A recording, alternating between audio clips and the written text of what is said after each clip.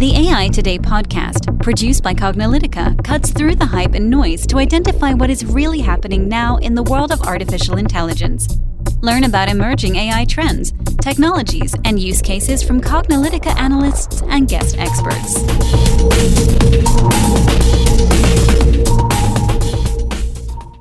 Hello and welcome to the AI Today podcast. I'm your host, Kathleen Mulch. And I'm your host, Ronald Schmelzer. Our guest today is Aniket Bera, who is the Assistant Research Professor in Computer Science at the University of Maryland at the Gamma Lab. Thank you so much, Aniket, for joining us today. Thank you so much. Thank you for inviting. Yeah, thanks so much for joining us today. We'd like to start by having you introduce yourself to our listeners and tell them a little bit about your background and your current role at the University of Maryland. Sure. So I've been with UMD for a little under a year. So before this, I was at UNC Chapel Hill for a year and I did my PhD at UNC in robotics. So a lot of my research over the last few years has been trying to work on the social aspect of robotics, whether from the computer vision side, where we look at different objects, like we as humans, when we look at different objects, how do we perceive them? So like my research has always been about better perception for a robot. So if a robot can understand the world around us like as humans, it's what our research has been over the last 6-7 years. My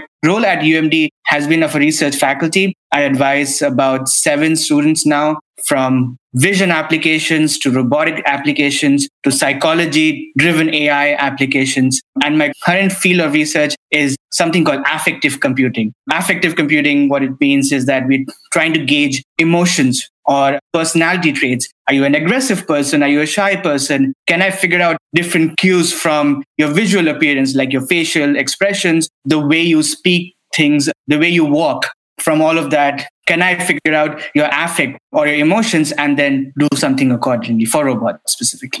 Yeah, that was something that we found really interesting. Part of the reason why we reached out to you and had you join us on our AI Today podcast is we wrote an article for our AI Today podcast listeners. You may or may not know that Kathleen and I are also contributing writers to Forbes and TechTarget. And one of the articles I wrote in Forbes was how AI systems might be able to detect your emotion just by taking a look at how you walk and other sort of maybe visual, facial, visual, or verbal cues. And that's part of what being socially intelligent is. I guess, we as humans can read things like body language, but there's a lot more to it. So maybe you can explain some of the concepts of socially intelligent robots and why this idea of social intelligence is important. Yes. So the concept of socially intelligent robots is essentially making robots understanding humans better. So we as humans are not objective thinkers. We tend to evaluate a lot of things based on our upbringing, our culture, and all these different traits,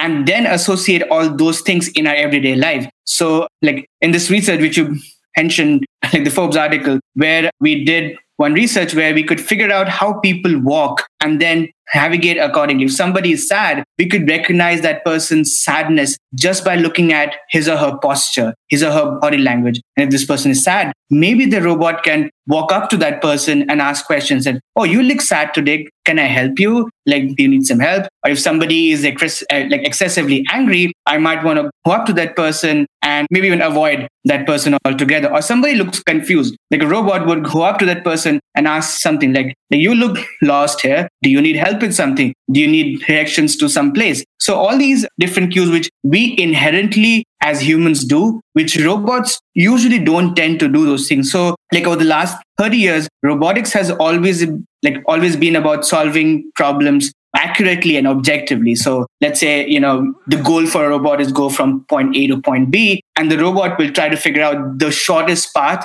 or the most efficient path to go from point A to point B. What we are bringing in is also being more socially relevant or more socially aware. If somebody's walking, I want that other person to have his or her personal space. Like as a robot, I do not want to intrude on somebody's space. So having all these social norms or social awareness, bring it back to robotics is what the concept of socially intelligent robot is. And why is this idea important? I think like as robots become more prime time and as they become more available amongst us, I think they should try to attempt to understand humans and be like, not just understand humans, but go beyond that and be part of the human society.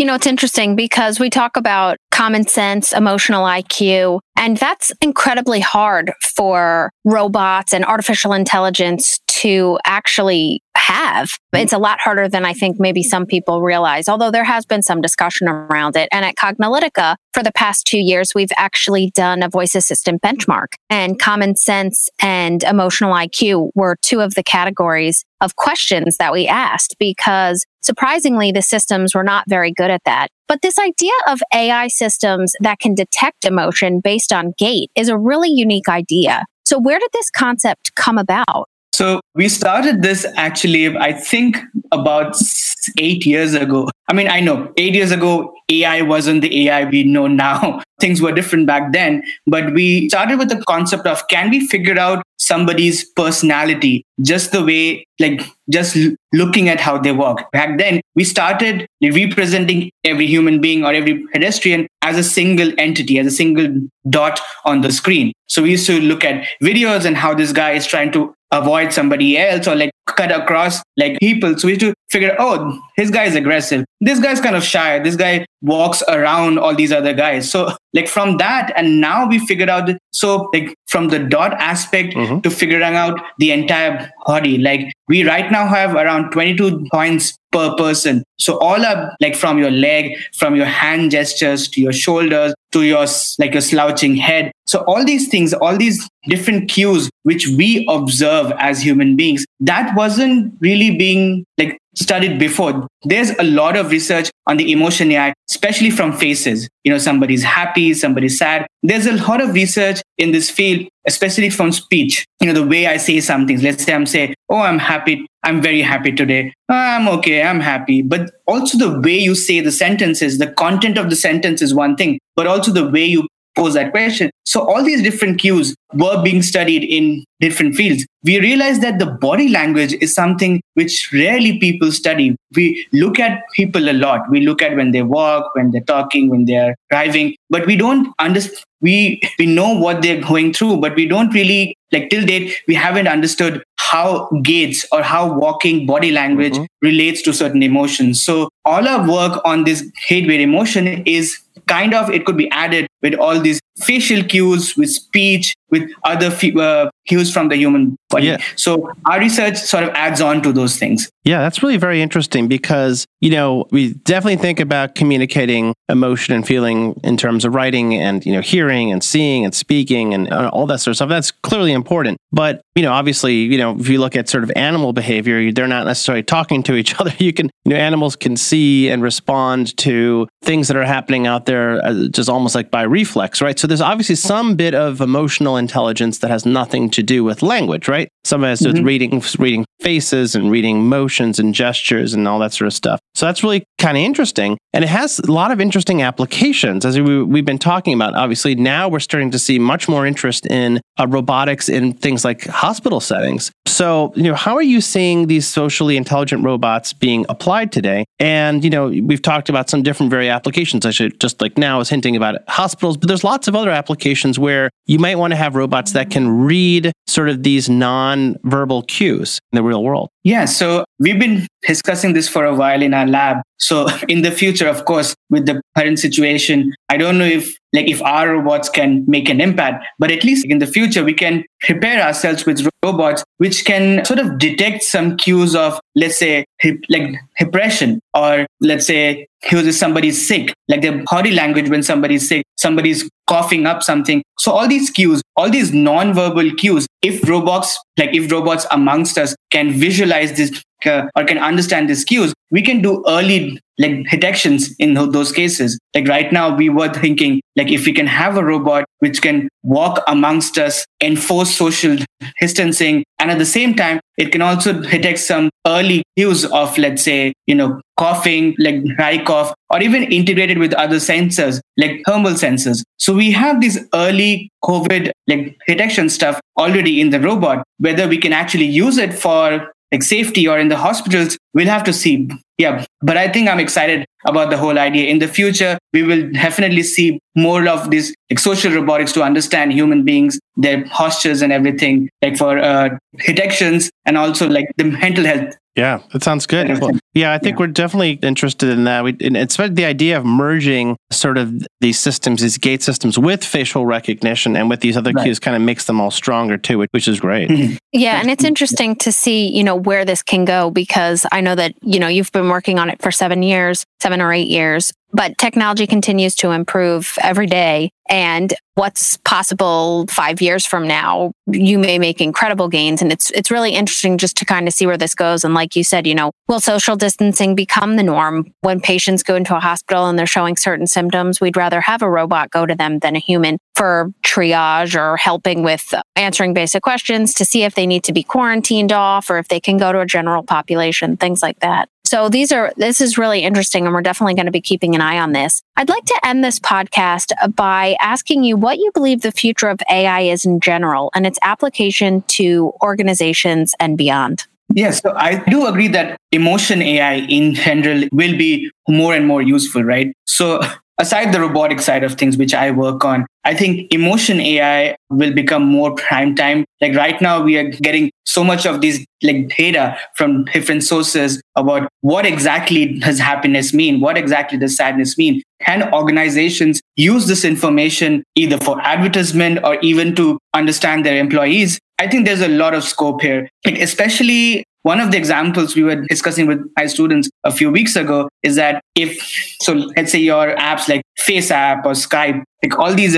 video apps can sort of sense your emotion in the way you're speaking, like your facial expression or your voice. It can in the future potentially also suggest you things like for advertisement purposes. So I do think that emotion AI is very important in general. But I also feel like for organizations to understand or use AI as a broader scope for their employees will become more and more important, like especially with better hardware, better algorithms. Yeah, I think more and more organizations will start to use AI in the future. Well, excellent. Well, we're definitely tracking that here at Cognilytica and at part of our AI Today podcast. That's why we have folks like you come and share sort of insights. Sometimes this stuff is ahead of where the products are. So it's always useful to take a look at, always the research is ahead of where products are. But it's great to hear from researchers working on these interesting things because one day we may find this stuff in our daily lives. So, thank you, Aniket, so much for joining us on this podcast, sharing this this research. We will definitely provide some links in the show notes for those who are interested, including the article. So we've really enjoyed having you as a guest. And listeners, we hope you find a lot of value. And we encourage you to tune in. We have a bonus episode. We have a couple more questions we're going to dig into on the topic of robotics as an industry as a whole, and maybe some of kind of where robotics is heading. So definitely encourage you to listen to our bonus episode. So thank you again, Aniket, for joining us on our AI Today podcast. Thank you. Thank you so much for hosting. Yeah, thanks so much for joining us today. And listeners, if you've enjoyed listening to this podcast, please make sure to rate us on iTunes, Google Play, Spotify, or your favorite podcast platform. As always, we'll post any articles and concepts discussed in the show notes. Thanks for listening, and we'll catch you at the next podcast. And that's a wrap for today. To download this episode, find additional episodes and transcripts, subscribe to our newsletter, and more, please visit our website at cognilytica.com. Join the discussion in between podcasts on the AI Today Facebook group, and make sure to join the Cognilytica Facebook page for updates on this and future podcasts. Also, subscribe to our podcast in iTunes, Google Play, and elsewhere to get notified of future episodes. Want to support this podcast and get your message out to our listeners? Then become a sponsor. We offer significant benefits for AI Today sponsors, including promotion in the podcast and landing page, and opportunities to be a guest on the AI Today show. For more information on sponsorship, visit the Cognilytica website and click on the podcast link. This sound recording and its contents is copyright by Cognilytica. All rights reserved. Music by Matsu Gravas. As always, thanks for listening to AI Today, and we'll catch you at the next podcast.